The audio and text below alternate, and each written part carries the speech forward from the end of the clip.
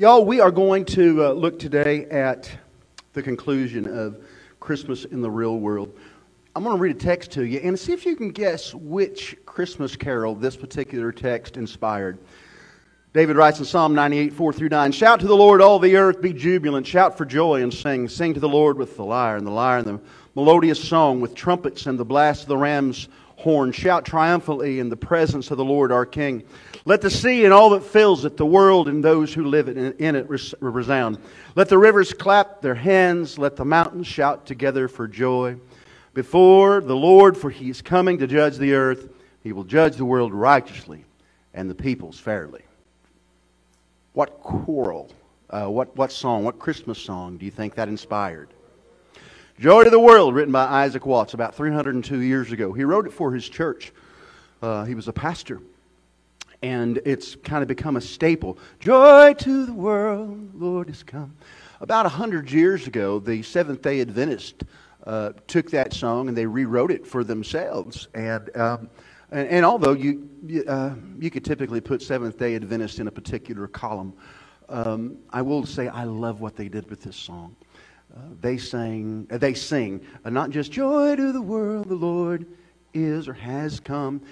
They kind of took that and they said, "Joy to the world, the Lord will come." They look forward to the second coming. They look forward to the second advent.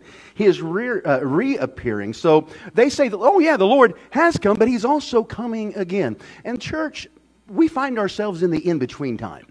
He's already come. He's going to come again. And what we find ourselves in is this time that can be rough. It can be stinky. It can be nasty. It can be difficult. It can be arduous. It can be hateful and hurtful. It can be all of those things when we're in the middle of it, because we're still in a world that's under the curse of sin.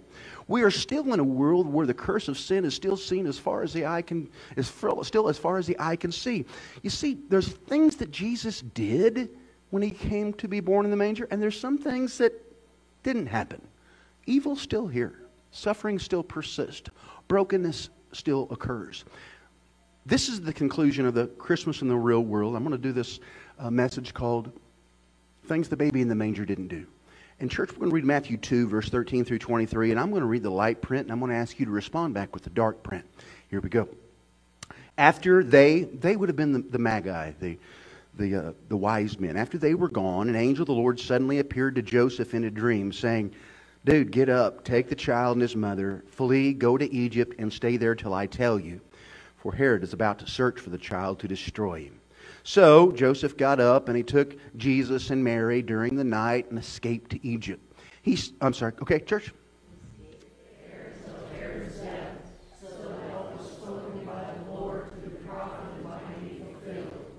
Out of Egypt I called my son. Then Herod, when he saw that he had been outwitted by the wise men, flew into a rage. He gave orders to massacre all the male children in and around Bethlehem, who were 2 years old and under, in keeping with the time he had learned from the wise men. Then what was spoken through Jeremiah the prophet was fulfilled. A voice was heard in Ramah, or Bethlehem, weeping in great mourning, Rachel weeping for her children. Rachel was from Bethlehem. And she refused to be consoled because her babies were no more. After their cry, an angel of the Lord suddenly appeared in a dream to Joseph in Egypt, saying, "Get up, take the child and his mother, and go to the land of Israel, because those who sought the child's life are dead." So he got up and he took Jesus and Mary and entered the land of Israel. And when he heard that Archelaus was ruling over Judah in place of his father Herod, he was afraid to go there, and being warned in a dream, he withdrew to the northern region of Israel, the Galilee. Church. Then he settled in a town called Nazareth, to fulfill what was spoken through the prophets, that he would be called a Nazarene. After the Magi left, there was a wholesale slaughter of baby boys under 2 years old in Bethlehem. Jesus was born in Bethlehem in a manger. Why didn't Jesus' birth stop all that?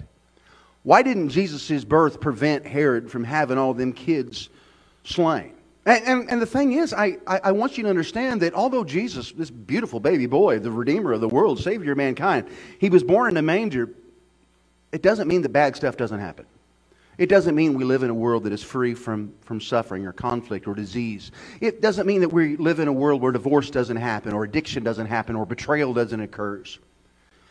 The reason why is because, church, we are still in the process of God's redemptive plan being played out. He's not done. He's not finished. He's not thrown in the towel. Church, God is not dead, but I've got just as good news for you. God is not only dead, God is not only dead, He's also not done. He's not finished. He's not dead and He's not done. How can a baby in a manger encourage us in our tough times? How can this baby in a manger help us? Well, we're going to look at what that baby in the manger did and how that can help us between the last appearance and the first appearance. How can that help us in our in-between time, the time that's tough? Well, here we go. Number one, the baby in the manger does not stop bad things from happening.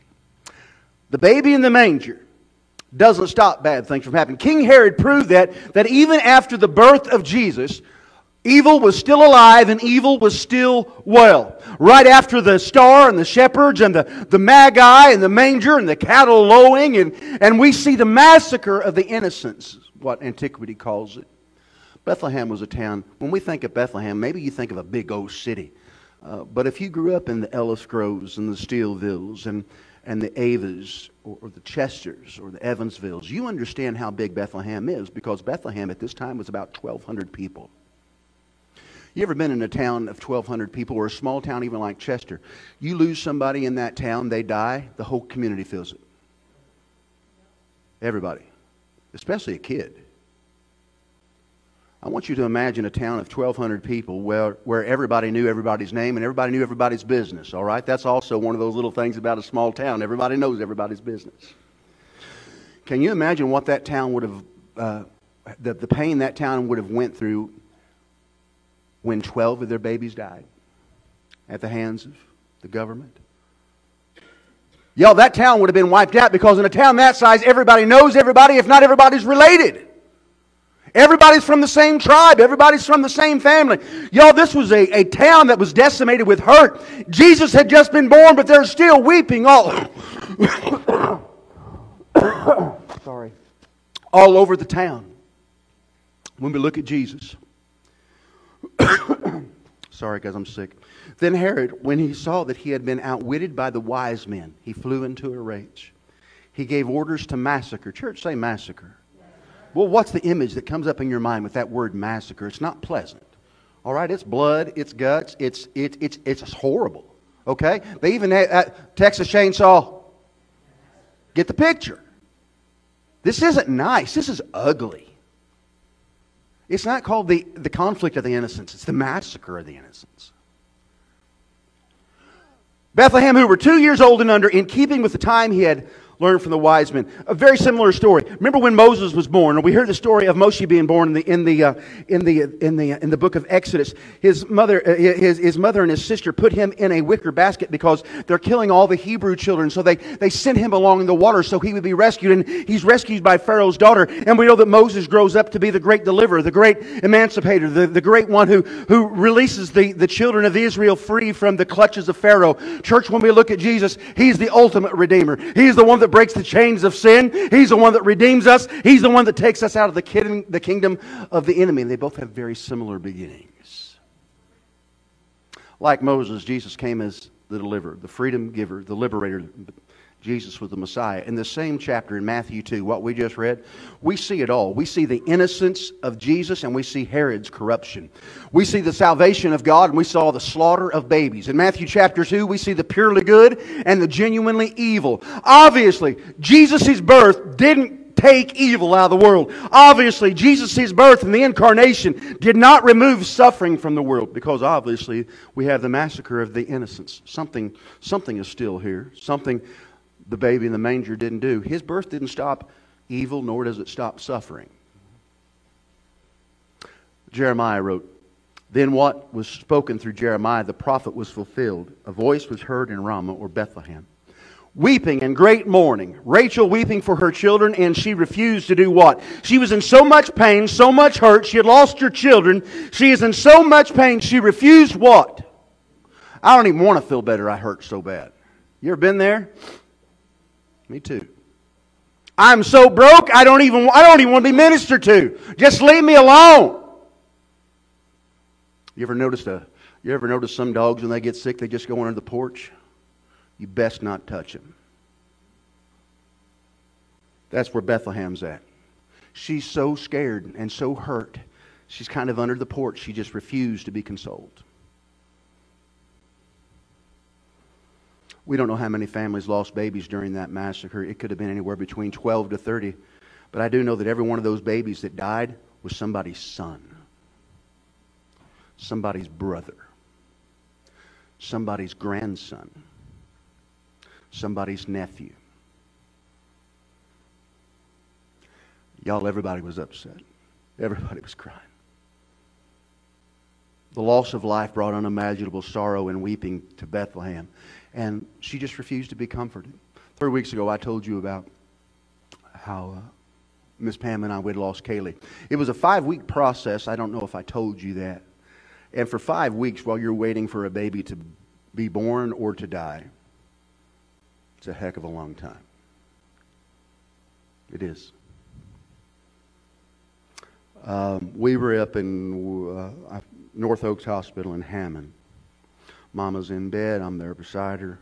Doctor had just came in. He literally told us, y'all might want to think about aborting the baby. Of course, no, we ain't doing that. We ain't doing that. So, I mean, we are literally, we're beside ourselves. 2 people come in from our old church. A deacon and his wife. And I think the doctor had just left moments ago. My memory is kind of fuzzy on that, but it ain't about this. She came in, they're ministering to us, I guess. And she said, "Pastor, would you pray for us?" "No, I won't. I will not."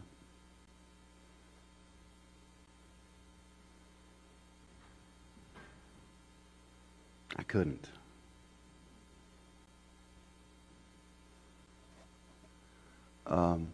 Within the 18 months, we had left after that. But I'll never forget that last business meeting at that church. Ugly. We had turned in our resignation. We were coming here. Thank God. But that last business meeting, we resigned. And she stood up in that business meeting, probably about as many people in that business meeting as what they're here this morning at that church. They brought everybody up. And at the end, near the end of the meeting, she got up and she said, "I want to tell you that our preacher is not a man of prayer." And she referenced the hospital visit.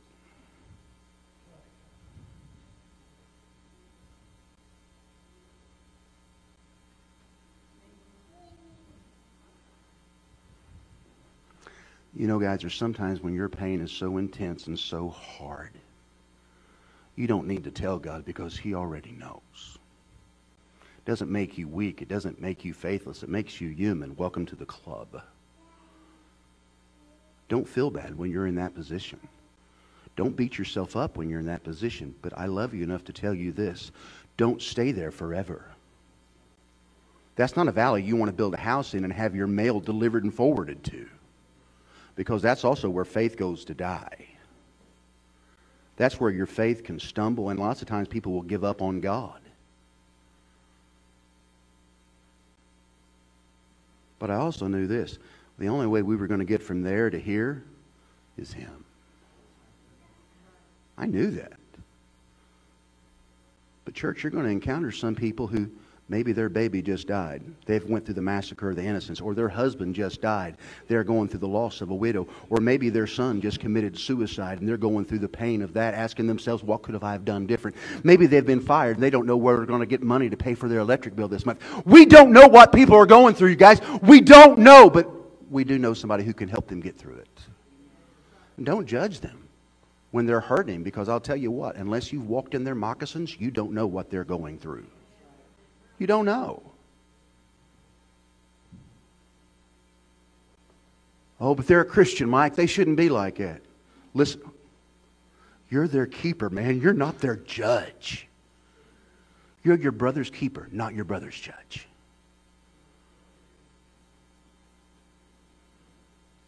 These are not my notes, but I really need to say this. Why do I judge people's sin greater than I judge my own? Why is their sin worse than mine?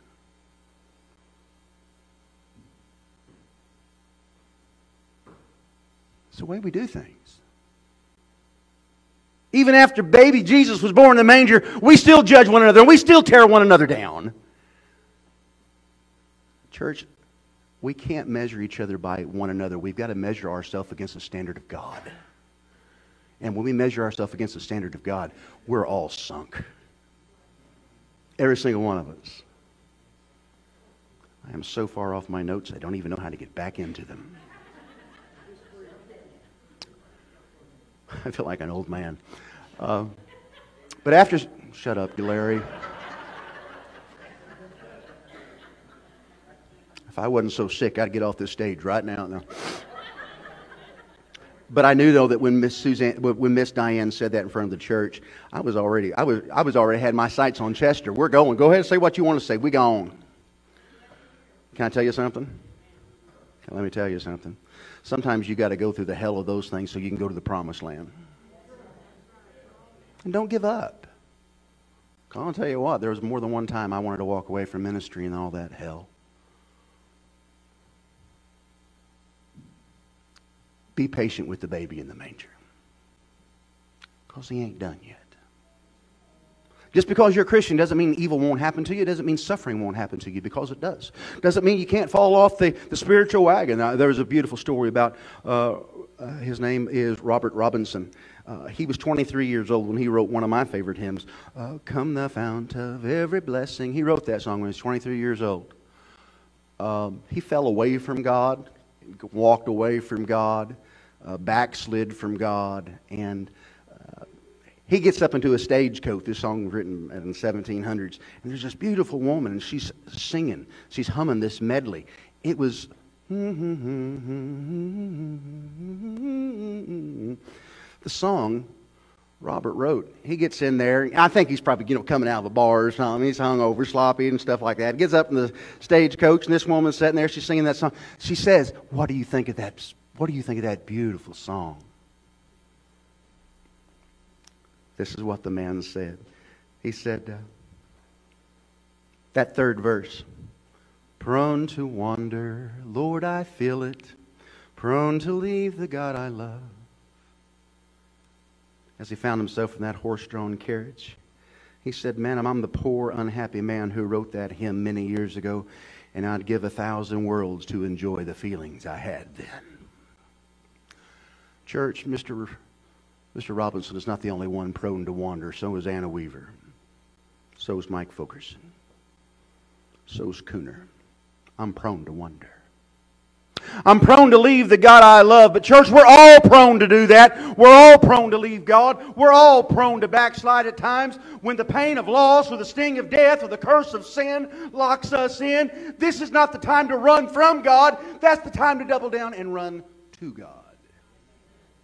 When we know that we're prone to wander, then don't get far from the direction that you know is appropriate. Church, the devil is alive and well, and the curse of sin is alive and well in this world. And until we're gathered up together in the rapture, or we're called home individually from this mortal coil, we're going to know suffering. We're going to know pain. We're going to cry. It doesn't mean Jesus has failed. It just means he ain't done yet. Let's go to that second thing. The best thing still, the bad things still happen even after Jesus was born, yet there's still some good news I can offer you. The baby in the manger is not letting Satan and sin off the hook. He's not done. Be patient, all right? Listen to me. Charges have been filed against the devil. The verdict is in. Satan is guilty of insurrection in heaven, contaminating the world. He is guilty of murder, stealing, lying. The devil has been found guilty. He is awaiting sentencing. Church, the birth of Jesus didn't destroy evil, yet he was born so that evil will ultimately be destroyed. I love this verse. 1 John 3:8. This is powerful. Look at this. The Bible says, the one who commits sin is of the devil, for the devil has sinned from the very beginning. The Son of God has been revealed for this one purpose, so that he can destroy the what? He's got one job. Church, let me tell you something. Our God is not a failure. He will do the one job. He ain't done. He's not done. Evil is at work because the devil is here. But church, Jesus came and he said he's going to destroy all the works of the enemy. When you hear words, when you hear words like Sandy Hook, or Littleton, Colorado, or you hear words like Virginia Tech, there's an idea that comes to your mind. There is an event that comes to your mind. These are more than just small towns in America. They are scenes of school shootings that have happened here in America. The shooting at Columbine, Colorado, really made all of us aware of the danger that's lurking in the halls of our schools. Eric Harris and Dylan Klebold stormed their school in April of 1999, and they killed 12 precious students, one teacher. And this is not a big town. I want you to think of a small town. Everybody knew one another. Those 12 kids that died and that one teacher who died, everybody knew them. Can you imagine the mourning that would have came out of that little town in Colorado in 1999? We're not talking Denver. We're talking a little bitty old town.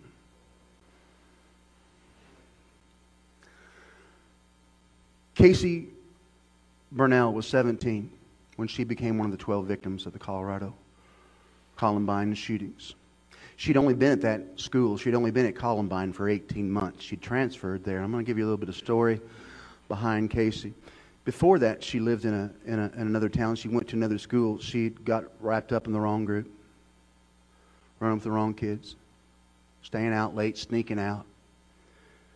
In her journal, she was writing things about killing herself. Even alluded to hurting other people. She was drugging and drinking.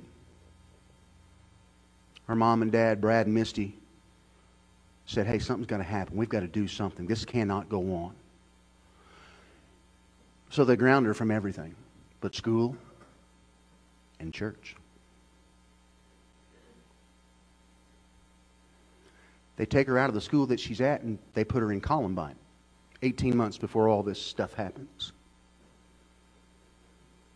Not allowed to hang out with her old friends, not allowed to go anywhere but those two places, church and school. Moms and dads, maybe you've been there. And she wasn't happy about it. The little church they were going to, her youth went to a weekend retreat. Cassie didn't want to go, but she went. She was made to go. It was either that or stay home with Brad and Misty, and she wasn't going to stay home with Mom and Dad. She reluctantly went on that weekend retreat with her youth group, and her dad said she went away a gloomy, troubled teen and came back transformed by the power of Jesus Christ. On April 20th of 1999, Dylan came into a room that she and several other students were in. Cassie was hunted underneath her desk, and Dylan came in and said, does anybody in here believe in God? Cassie stood up. She said, yes, I believe in God. And I belong to the Lord Jesus Christ. And before she could say anything else, Dylan said, why? And before she even could answer her question, before she could ever answer his question, she was in the presence of her Lord. I want to show you a real quick video. It's only 20 seconds, 22 seconds. This was taken 2 days before she died. 2 days before she stood up and she said, I believe in God. I belong to the Lord Jesus Christ. I want you to listen to what this little girl, who 18 months before had been talking about hurting people and herself. I want you to listen to her transformation. I think that the way I'm advancing the kingdom is just being a loyal friend and a good example to non-believers and also Christians. Just trying to not contradict myself and get rid of all hypocrisy and just to live for Christ. Church, how many lives would have been changed? How much would have that town and this nation have been different if that heartache caused by Dylan and Eric What if they would have had parents like Misty and Brad, who when they saw their sons going off on a wrong path, what if they would have yanked them up and said, hey, you're going to church. You are going to be in a relationship with Jesus. Church, what we need is some moms and dads who can see these kids out here on the side, on the peripheries, on the fringes, who are going off the rails. Church, we need to have somebody who loves them enough to say, hey, Jesus has a plan for you. We love you. And God has a plan for your life. Church, how different would have it been if those two boys would have went to a youth group that loved Jesus and raised in a church that loved God. Church, even in the middle of Columbine, Jesus brought the sweetest comfort to Brad and Misty. 20 years later, after Cassie dies, her testimony still stirs something in our spirit. It still encourages us. Today, the devil didn't get the last word in Columbine. The devil didn't get the last word in Sandy Hook. The devil doesn't get the last word in your divorce. The devil didn't get the last word in your disease. The devil doesn't get the last word in your life. Jesus gets the last word in all of this. He's not done. He's not finished. I'm going to tell you why I know. He's coming back. The baby in the manger didn't eliminate suffering, but one day there will be no more pain for those who call Him Lord. Revelation 21, verse 3 through 5. Then I heard a loud voice from the throne. Look, God's dwelling in with humanity, and we'll live with Him. And they'll be His people, and God Himself will be with them and be their God. He'll wipe away every tear from their eyes. Death will no longer exist. Grief will no longer exist. Crying will no longer exist. Pain will no longer be there, because the previous things, thank God, have passed away. Church, Jesus is not done. Then the one seated on the throne said, look, I'm making everything new. He also said, right, because these words are faithful and true. You can count these words. You can take this promise to the bank. When we have pain or suffering in this world, we want to ask God, why am I hurting? Why am I full of pain? All we want to do is why. But I think a question that we ask is wrong. It's not why, but God, when are you going to make things right? When are you going to hold the devil's feet to the fire? When are you going to make all things new? The right question isn't why, but when. Revelation 6:10 said, they cried out with a loud voice, Lord, the one is holy and true. How long will you judge and avenge our blood? How long until you judge and avenge our blood from those who live on the earth? These are the tribulation saints saying, how long until you do what you said you're going to do? It's not an issue of why. Lord, when are you going to do what you said you're going to do? And church, the thing is, the Bible says He will do it. Focus on the family. Beautiful story. The 5-year-old boy dying of lung cancer. Mama never left his side during those final weeks of his illness. She was a Christian. She talked about heaven. She talked about Jesus to her 5-year-old son who could barely breathe. Would always give him comforting information about heaven. In his final hours, nurse walked into that room, and Mama's holding that baby boy, that 5-year-old. And the little boy said, Mama, I can hear the bells. A few hours later, that nurse came on through, and of course that mama's still holding that little baby, and he's still talking about hearing them bells. And I don't know what it was in the nurse, but Dr. Dobson said, the nurse came up to the mother and said, oh, honey, see, he's just hallucinating. He's not hearing anything. He's getting close to death. And this is what the body does. It naturally responds with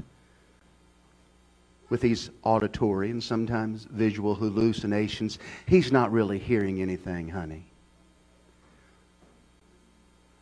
Mom pulled her son to her chest and put her hand over his ears. She said, no, ma'am, my son is not hallucinating. I told him when he was scared and he couldn't breathe, that if he'd listen real carefully, he could hear the bells of heaven ringing for him. And I can't get him to stop talking about it all day long. That evening, that baby died in his mom's arms, still talking about those bells, when the angel band came to take him home.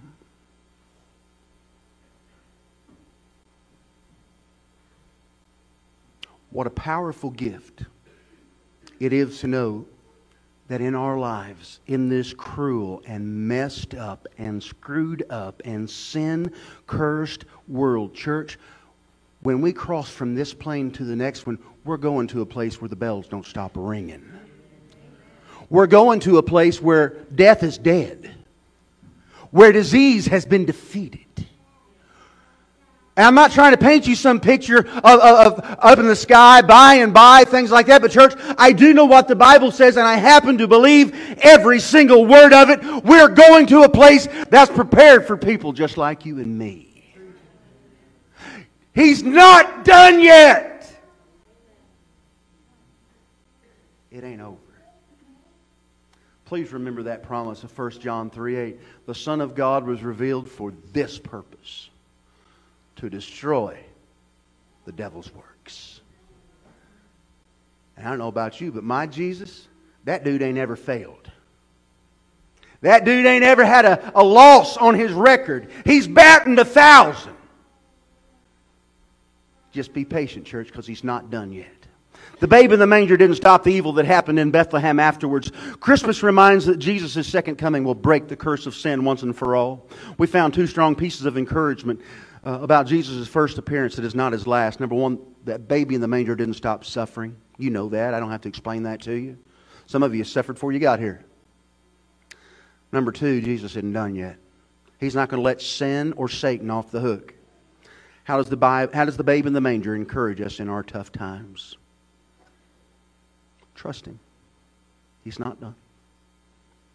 Almighty God, I pray that this week, as we continue to go into a time of focusing in on the manger, focusing in on the Advent, focusing in on what your arrival means to us and the anticipation of your next appearance, what it means to us.